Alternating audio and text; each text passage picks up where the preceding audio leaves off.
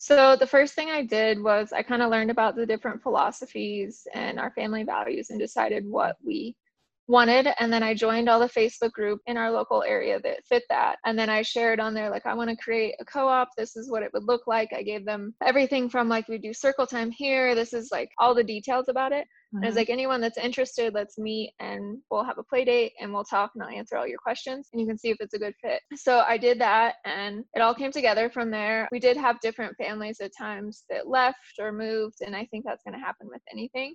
But mainly, like, if you want to get that like-mindedness together, because then it's going to foster this relationship, because it's a place that you can feel nourished and supported of like, okay, I'm making this choice, but a lot of people don't agree with it.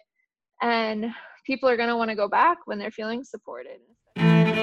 Welcome to the Schoolhouse Life podcast, where we believe that life is a schoolhouse. Totally. We're super dorks with a passion for sharing our love of homeschooling, homesteading, natural health care, plant medicines, natural childbirth, healthy eating, meditation, creative endeavors, overall self-sufficiency for the whole family. Oh, and don't forget self-development and spirituality. Oh, of course, key players. We hope you'll be inspired to do things you haven't, try things that could make your life better, and mostly, we want to encourage you to never stop learning and let your life be a schoolhouse too.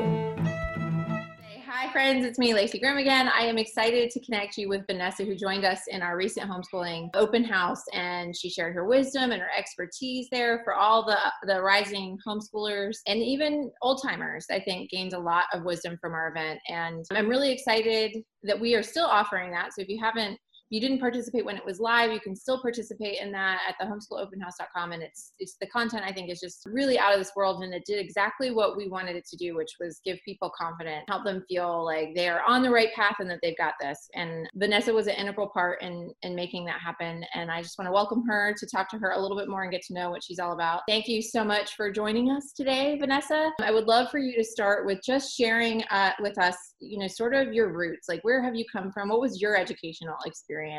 I feel like that sheds a lot of light on how people end up where they are. So yeah, just share with us a little bit about that. So I grew up mainly in Colorado, but I did live in Kansas when I was very young. So I actually went to a couple different elementary schools. And then once we moved to Colorado, I finished out elementary school, middle school, and high school there. And then also went to college there. But I can't say I remember much about school at all. Right. Like, my husband remembers everything about his life and me not so much. So looking back, I can't really remember much about it. And then I will admit I cheated a lot in school, especially when I get to high school, because I was not interested in any of the subjects or how I was learning. And so, I probably don't have the fondest memories of schooling. Yeah, it's interesting because I think about that sometimes in school. I was just not motivated, there's nothing to do with intelligence. I just didn't care about the subject. So I didn't spend the time reading the books as thoroughly or making sure I knew the information, because I wanted to just get by and I wasn't really into it. And so, I feel the same way. I feel like I forgot a lot. And sometimes when I'm teaching my kids, I'm like, oh, this is so interesting. I wonder why they didn't teach us. And it's likely they did, but it was just not something I wanted to learn then. So anyway, it's really interesting. So coming from that place and then having children, what did it look like to make that homeschooling decision? Were you just automatically like, that's what we're going to do from the get-go, or did you go back and forth? So I actually never thought I would homeschool. When my son was younger and friends would ask like, oh, are you going to enroll your son in this preschool that everyone's starting to do? I was like, no. And the big reason back then was we were living on a base. And so the preschool, you weren't allowed to like take your own food to. And they were like, their snacks were like a cinnamon roll and milk for breakfast or whatever. And so I just didn't agree with the food choices for my son. And so that's why I didn't sign him up. And then the longer and longer we were together and moving more and learning more, because I feel like when you're in that just like breastfeeding, baby wearing stage, like I wasn't thinking about school or all these different philosophies and stuff. But then when I was in that environment and hearing more conversations about it, I was like, oh my gosh, of course I'm going to homeschool. How did my friends know? Like, yeah, she's going to homeschool. Yeah, that's interesting. There was a little bit of a natural transition there. I think once you start questioning one system of like thought, you start to question all of them. And then you're like, well, why wouldn't I just keep my kids at home? I can teach them the alphabet. And, like all of those little things just sort of fall into place. So yeah, that's been my journey too. But then we have all these new people who are kind of like their final straw or their deciding factor was a little different, whether it's, you know, they don't want to do virtual school or they don't want to wear masks or whatever it might be. We're definitely in a new phase where people are like, okay, I'm going to try this thing. And it can be a really hard transition for folks who didn't ease into it that way. And they're kind of coming in the back door, I feel like, and it's different, right? Don't you think? Do you feel that way? Do you think it's a little different? I definitely feel like with the virus and everything, all the families that have already been homeschooling, it would be kind of, in a sense, like we're ahead of the game of like, oh, this is normal for us. Mm-hmm. So I can totally see this. So can be so overwhelming because even when I was like, yeah, we're going to homeschool. And then I was like, oh my gosh, there's all these different philosophies. Yeah. So then like, depending on what age the child is, it can be a lot. And I think the best thing to do is just revert back to simplicity, like, and start as small as possible and realize how much natural learning can go on during the day without all these materials and plans needing to be made. Yeah, for sure. I think that's so important. It can be. I think that was really like I said, with that open house, to show how, you know, even those of us who've been homeschooling for a long time may not really be adhering to the curriculum strictly, right? We're like, that's a nice idea and we can use that as a backdrop. But ultimately, to be at home and schooling your children is the benefit more than the perfect curriculum or whatever. So yeah, that's really, really good advice. So you said you went to college. What did you study when you were in college? So I got a bachelor's and a master's in exercise science and health promotion. I actually graduated my bachelor's a semester early. So I did it in 3.5 years because I was crazy. I took like 22 credit hours. I was doing ROTC. I joined the National Guard to pay for school. Wow. I was working part-time and I was running cross country. I never slept. Yeah. And then I graduated and then I started my master's degree like 2 weeks later. Wow. And then I went to like get all these certifications of group exercise and personal training and yoga and fitness and holistic nutrition. And the funny thing is now I don't like, yeah, they were amazing for my family and they've created our values and how we're going to live our life. But right. That experience to me showed me like I did not really enjoy college. I didn't enjoy all these things I could have because I was constantly like, I got to get to the next thing. I got to do this. And I'm like, why do I think this way? So really for me in homeschooling, my whole goal has been to use it as an opportunity to slow down. Like we're not in a hurry and we do the Waldorf philosophy and delayed academics. So it was like, I'm in no rush for my son to meet any certain standard, or I just want him to actually like love it and that love of learning continue on.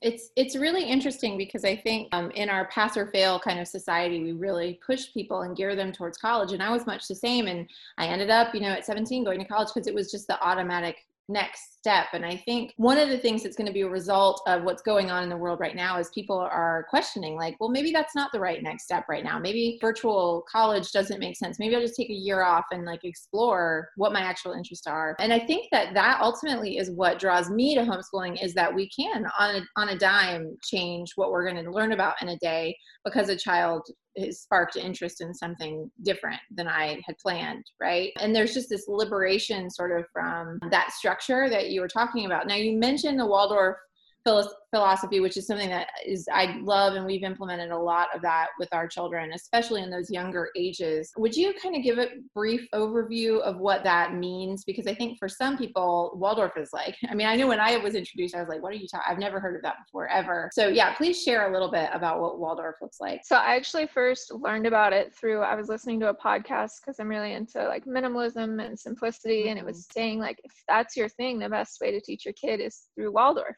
And I had not heard that either.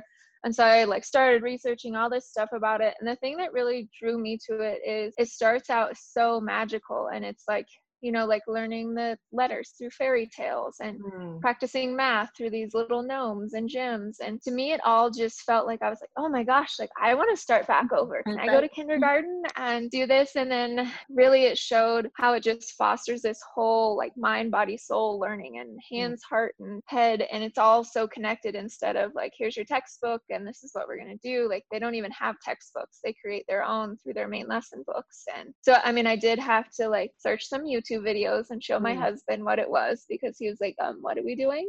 Yeah. I think it's interesting because I do see a lot of people, and I was the same way. When we first started with homeschool, we created this like homeschool space with a desk and a chalkboard and just a very kind of structured, almost bringing the school classroom into our home, which is, there's nothing wrong with that. And it can be beautiful if you let it be beautiful. But I think some of the advice that when you're talking, it makes me think of is kind of just turning your home into the classroom and letting the home life itself be the classroom. And I think in a Waldorf school, that's really what they do. Instead of having a formal classroom, they really try to replicate the home environment and give kids things and chores and, tasks, things that are homey to teach with and to show them, responsibility. And, maybe they'll learn the letters by molding in bread that they're making for a snack or whatever. And I think that sometimes I see a lot of people changing rooms into homeschool rooms now. And I know that I've gone through that process. And I think I just wanted to mention that, in the Waldorf philosophy, it's really more about, making school a piece of the normal home life. Yeah, we don't have a class. We don't have like a classroom setup. We don't have a desk. We use our kitchen table if we really need like a writing surface. But Right.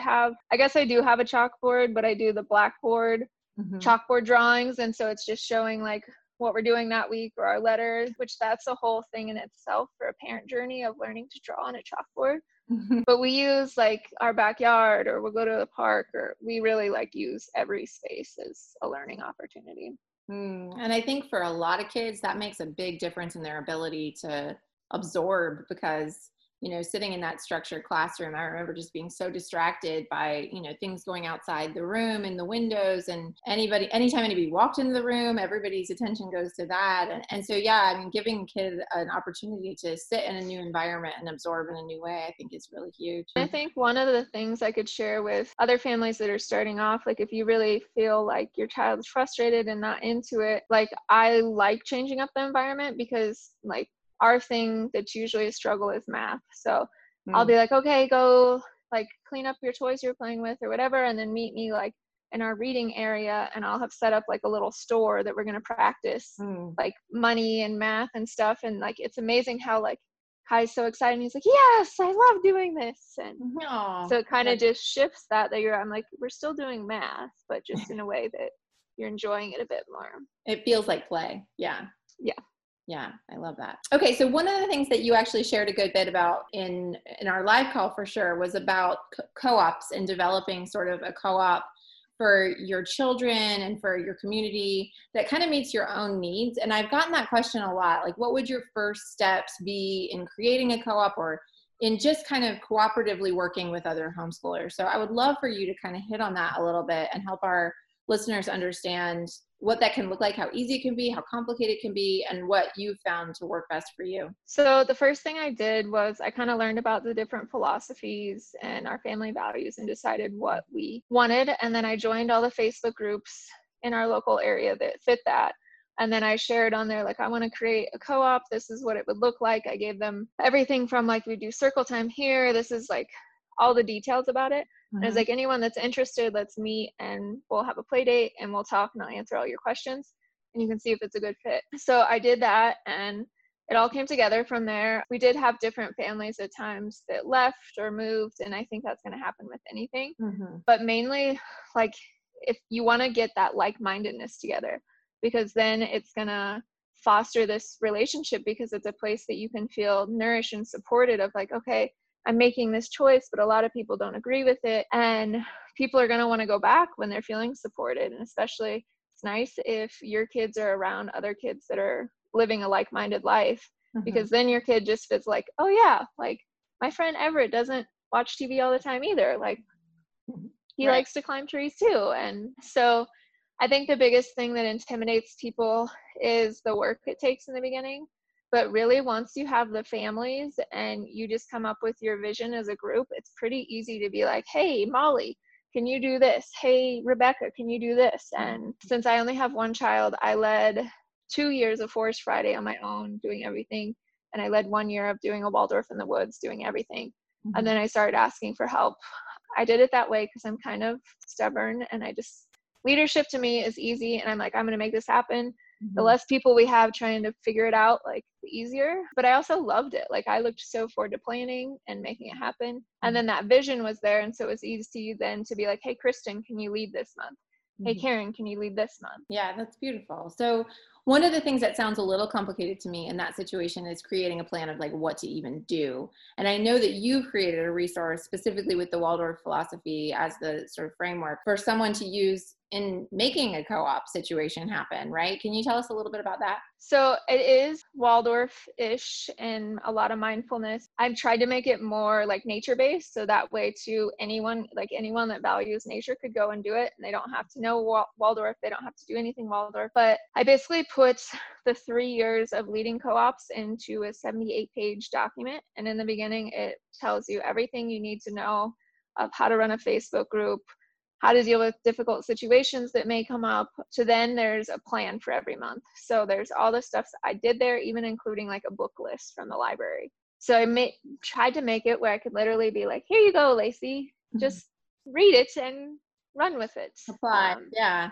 I love that. That's so practical. Yeah. There's so many blogs and I spent hours and hours over those years, like looking for different ideas and different songs and all this. So I just wanted to be able to give someone something that had it all done. They just had to implement it. That sounds so much easier, because I agree. There is, I think this day and age, we're worried about finding the perfect thing. And I think half of that is because there's so many great things out there, so many great things. It can be overwhelming. And as a mom, I can feel like a total failure. I mean, Pinterest alone, right, can make me feel like a failure. But when you have something kind of ironed out, laid out, and just there before you, you don't have to get distracted with all of the great things. Just the one great thing is enough. So I think that's wonderful. How can people find that resource? I have it on Etsy. My Etsy is called Earth and Kai, because my son's name's Kai. And I also have the link on my Instagram that it's Vanessa's Holistic Living. And the nice thing about the guide is it kind of just gives you this groundwork, and then you could get it and be like, oh, that sounds like a good idea, but you can easily shift it. You can even make it work I've always had a mixed age group of kids, but you can also totally make it adapt to like preschool to high school to like, it's basically just the foundation of the natural flow of the year. I like that. So kind of following the seasons and all those kinds of things. Nice. Okay, so I have another question is just what would be something outside of that was maybe your like number one go-to resource that you'd like to share with folks, whether it was a blog or, a game, or I don't know, anything that you just have turned to a lot over and over again? So one of my favorite things about our co-op was always storytelling. I use the little props and I tell the stories, and it's amazing how my son remembers them all because it's so different than holding a book. So one of the books I really love is a kids herbology book, and it has a story for everything. So like we took chamomile out to the forest in my camping stove and we made chamomile tea, and I told the story about how chamomile came to be. And so that's a great reference because it also has like different activities you can do for each herb with a story, and then teaching the kids how to make your own ginger compress if you're sore. And so it's got a lot of... I have that book. I need to pull that book out. Thanks for the reminder. That's awesome. Okay, you've already given some really great tips, but if there's anything else, any like one last thing you'd like to share with the especially the newer homeschoolers, but any homeschooler who's feeling a lack of confidence, what would you share with them? I think it's just, we live in a world where there's so much information, and when you're making such a big shift in your life, I can see where you want to be prepared and you want to feel like you know it all. And I think the best way to approach it is to just go as slow as possible. And when you're really feeling overwhelmed, just be like, maybe I have too much information, because usually that's the case, that there's like too many things we're trying to do, or too many curriculums, or too many resources. That like with Pinterest, I honestly don't even have Pinterest, because I would just be pinning stuff all day and there'd be boards everywhere instead of actually going and doing it. And it's amazing if you just keep it as simple as giving a kid natural materials they find in the forest in this mud kitchen, and all of a sudden it's potions class and all these cool things that they do on their own, and usually that's what they're more interested in anyways. Yeah, for sure. The natural learning just happens when we give them space to do it, and instead of trying to calculate every last thing. All right. Well, Vanessa, thank you so much for being on the call with us. I think that there's tons of little nuggets in here, and it's just, I feel more confident talking to you. So I really appreciate you jumping on, and folks, just connect with Vanessa and get more of these great tips from her, and her very calming and just soothing nature, I think, is oozing through the screen, and it does anytime she talks. So take some take some notes and apply them. And thanks for joining us today. Everyone have a really great one.